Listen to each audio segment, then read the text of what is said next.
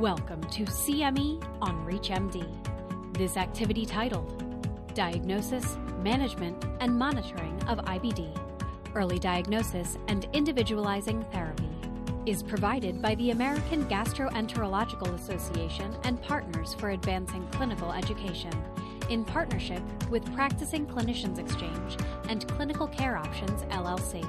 Prior to beginning the activity, please be sure to review the faculty and commercial support disclosure statements, as well as the learning objectives. Hello, and thank you for participating in this educational program entitled IBD Resource Center for Primary Care and Gastroenterology Professionals, your one-stop shop for managing IBD.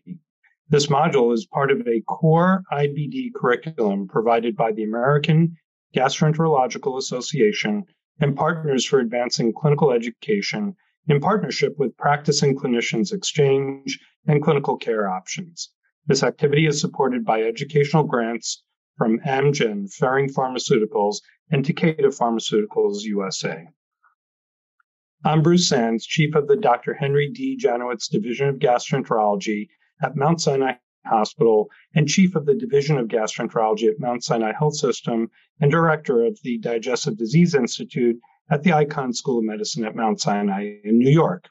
Today, in the first of 6 Medical Minute presentations, I'll be discussing diagnosis, management, and monitoring of IBD, early diagnosis, and individualizing therapy.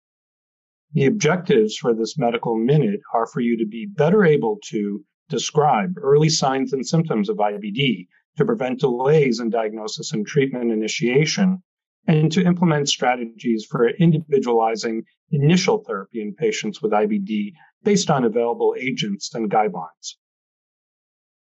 We'll start with early diagnosis. We'll begin with a case study of Kate, who's 24 years old and who presents with complaints of chronic diarrhea, intestinal cramping, that's been going on for 2 months, preceded by mildly aching joints.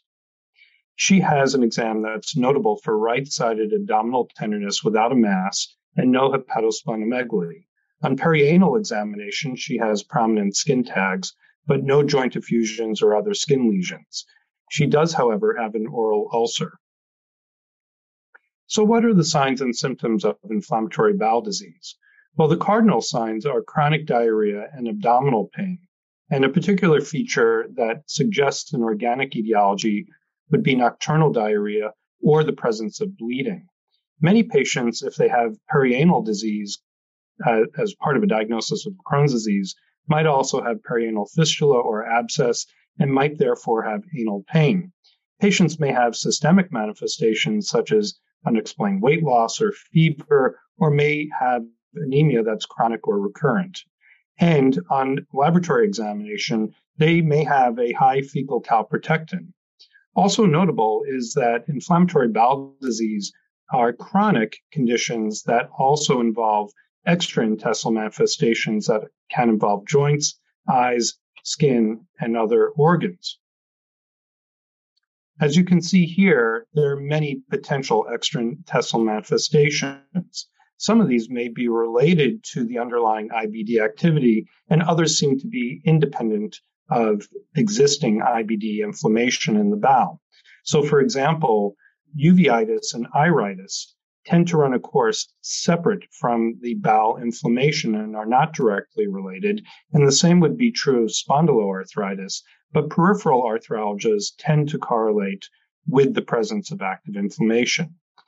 In all, something between 25 and 40% of patients will develop extraintestinal manifestations associated with their IBD over time. IBD has a very broad differential diagnosis, most prominently including irritable bowel syndrome, which might occur in up to 20% of women in the general population of the United States. Patients may also have infectious colitis that may be chronic, or ischemic colitis or microscopic colitis.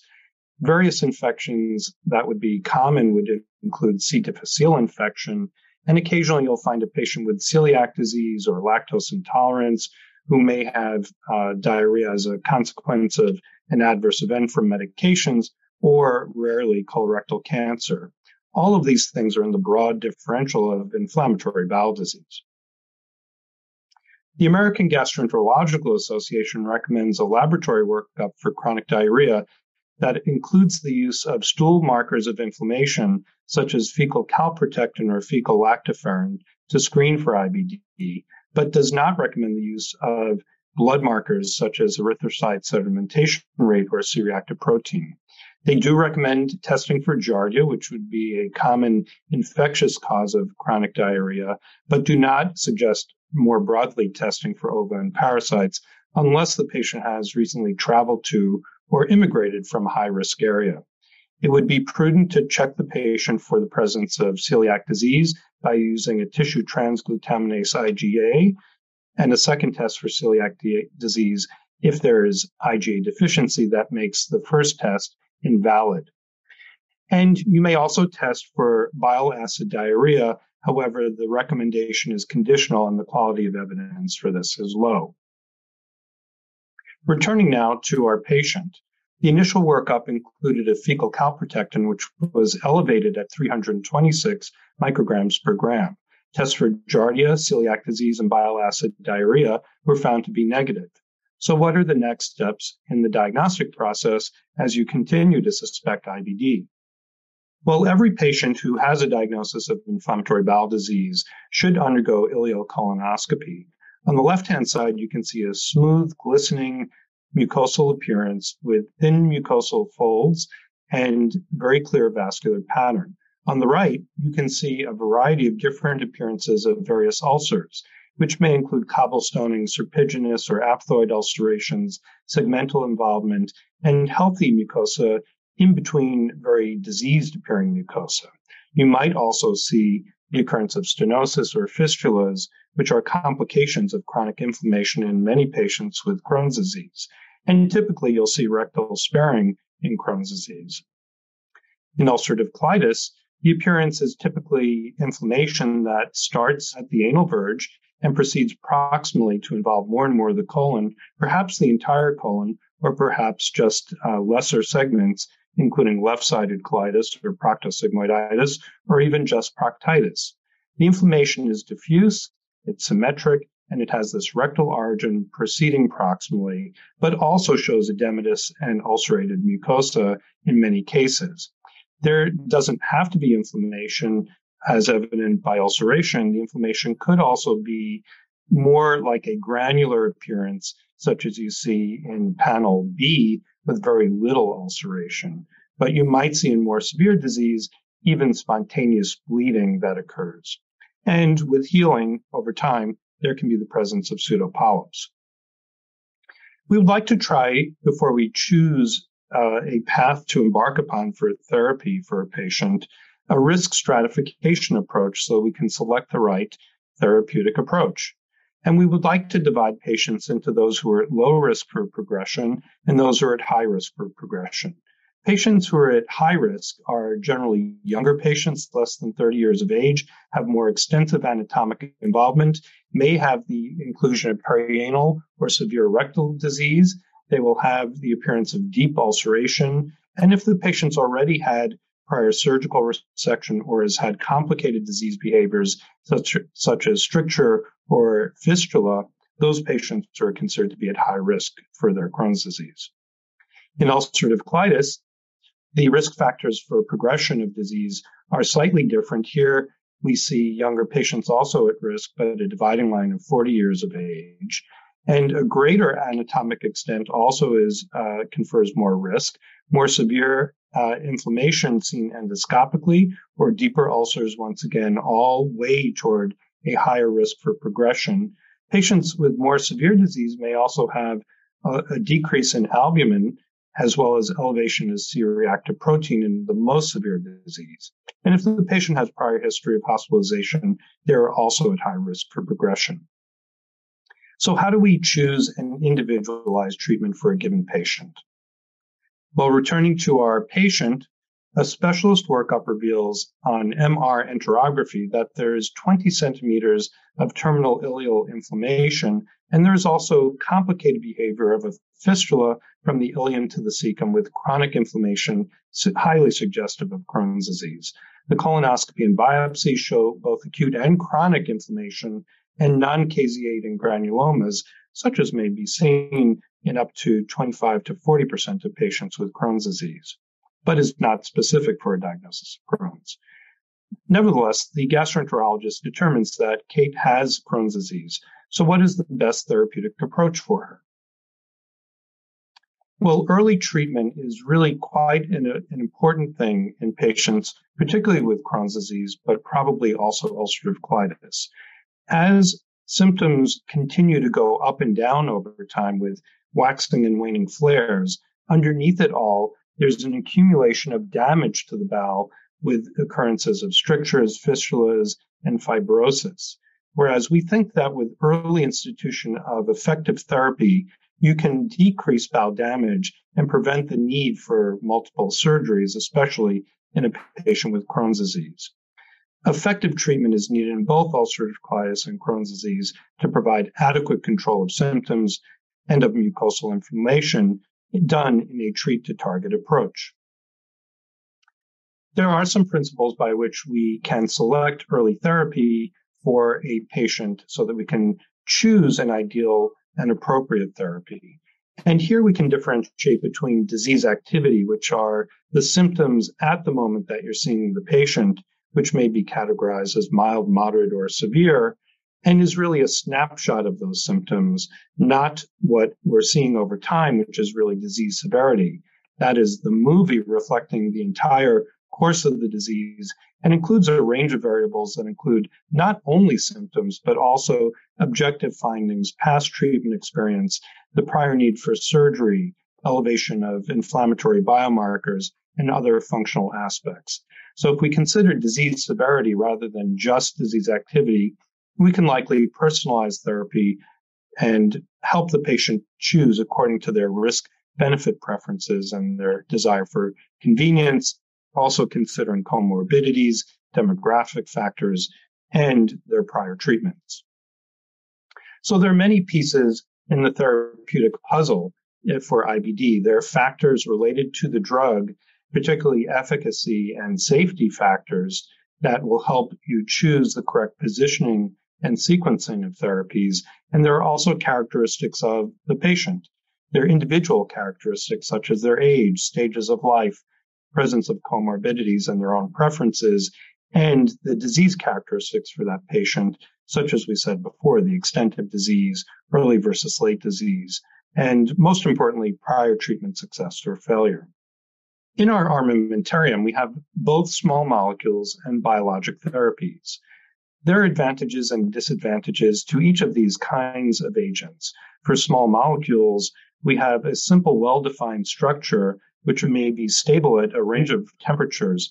And these are produced by chemical synthesis, which in theory would be cheaper to produce, though not necessarily cheaper to purchase.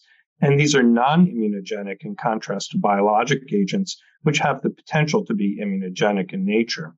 Because small molecules are mostly well absorbed, they can be given orally, whereas biologics so far need to be given parenterally, either subcutaneously or intravenously. With small molecules, drug-drug interactions are potentially problematic, whereas with biologics, such drug-drug interactions are very unlikely. And with regard to adverse events, you can see both off-target and on-target adverse events with small molecules, whereas with biologics, the adverse events are very likely to be on-target effects. So what are the agents that we can use for the treatment of IBD? Starting with the small molecules, we have classes of agents that include corticosteroids and anti-inflammatories comprising the class of aminosalicylates such as mesalamine and sulfasalazine. And we have immune modulators such as the thiopurines, azathioprine and 6-mercaptopurine, and methotrexate. And as you can see, corticosteroids would be useful for induction, but not for maintenance. Aminosalicylates are useful in ulcerative colitis for induction and maintenance, but not really effective in Crohn's disease. Whereas the thiopurines are really utilized for maintenance therapy primarily and as combination therapy with anti-TNF antibodies.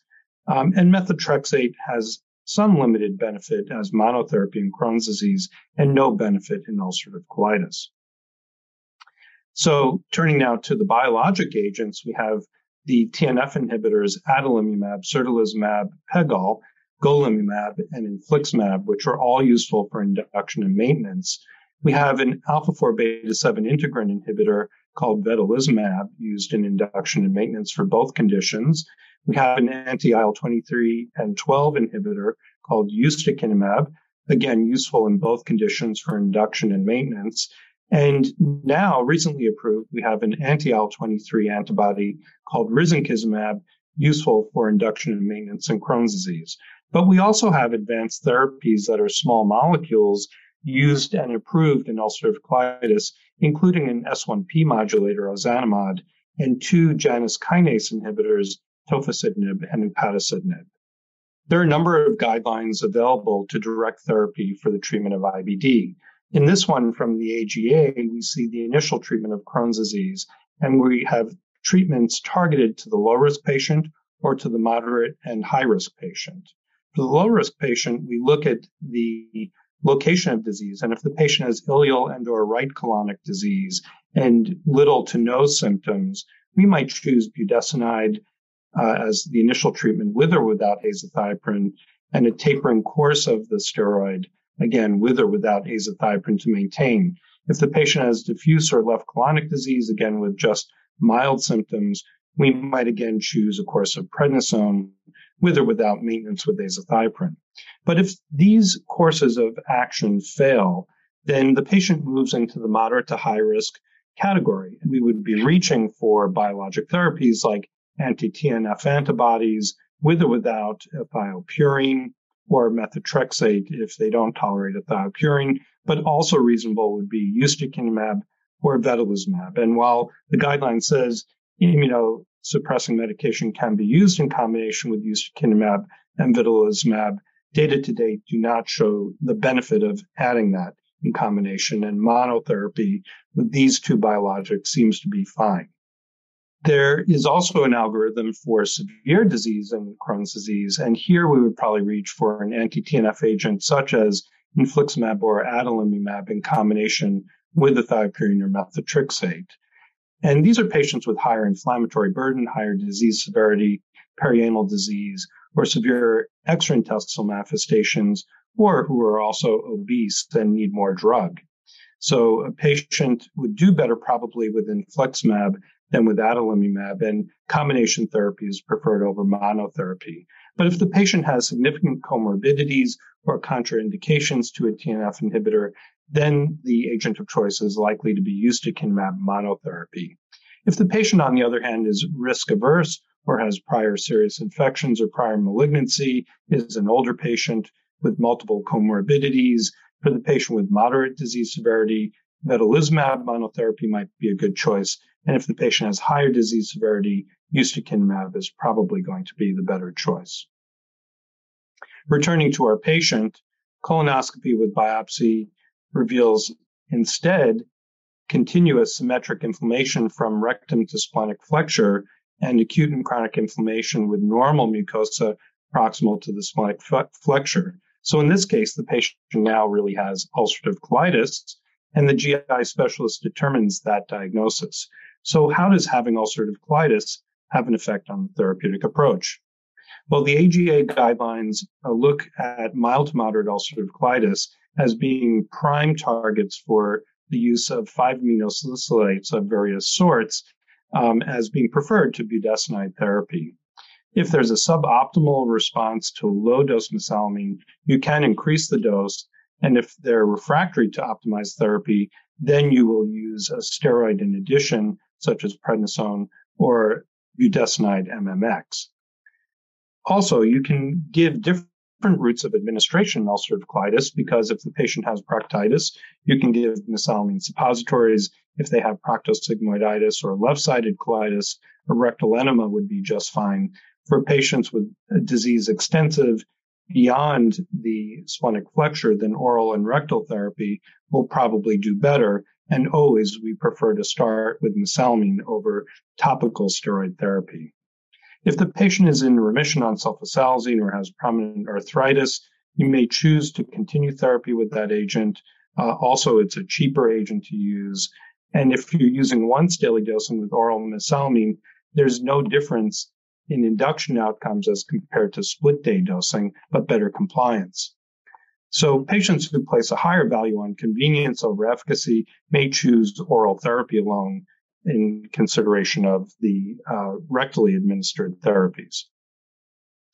For patients with moderate to severe ulcerative colitis, here the AGA recommends turning to biologic therapies with infliximab preferred over adalimumab based on relative efficacy, vedolizumab preferred over adalimumab, and ustekinumab is effective but not ranked in these particular guidelines, except in patients who have previously failed infliximab or had primary non-response. And ustekinumab here would be preferred over adalimumab to vedolizumab.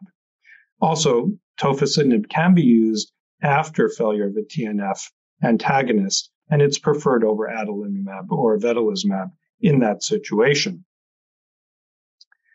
Other considerations for positioning of therapies in moderate to severe IBD include the age of the population, whether they're an inpatient, their history of cancer perhaps or lymphoma, whether they might be pregnant, whether they have steroid responsive or mild to moderate disease, or the presence of extraintestinal manifestations such as arthritis, or whether they've had previous TNF inhibitor failure. And you can see that depending on these spectrum of different factors, you may choose one agent or approach over another. The different treatments that we use have different adverse events. Corticosteroids have well-known many different negative consequences, including a rare occurrence of avascular necrosis of the hip. Aminosalicylates are generally quite safe agents, but may have rare effects of interstitial nephritis or pancreatitis. And immune modulators, in addition to being immune suppressing to some degree and making patients susceptible to various infections, also increase the risk of lymphoma and non-melanoma skin cancer in the case of purines, and also with methotrexate, fibrosing alveolitis is a very rare occurrence. For the biologics, you can see a variety of different risk factors. The safety of vedolizumab and ustekinumab and risankizumab seems to be much better than with the TNF inhibitors, where there clearly is an increased risk of infections, as well as lymphoma, melanoma, lupus-like syndrome, and other things that we see with TNF inhibitors, but not these newer biologic agents. With the small molecules, you can see a variety of different adverse events, including effects on pulmonary function, hypertension, macular edema in the susceptible patients, bradyarrhythmias, and other cardiac effects, and I would say drug-drug interactions. For the JAK inhibitors, tofacitinib and upadacitinib, you can see an elevation in total cholesterol and creatinine phosphokinase, but we see serious infections only in the occurrence of increased risk of herpes zoster, which you can vaccinate for, but also potentially the risk of major adverse cardiovascular events, malignancy, and even increased risk of mortality and thrombosis.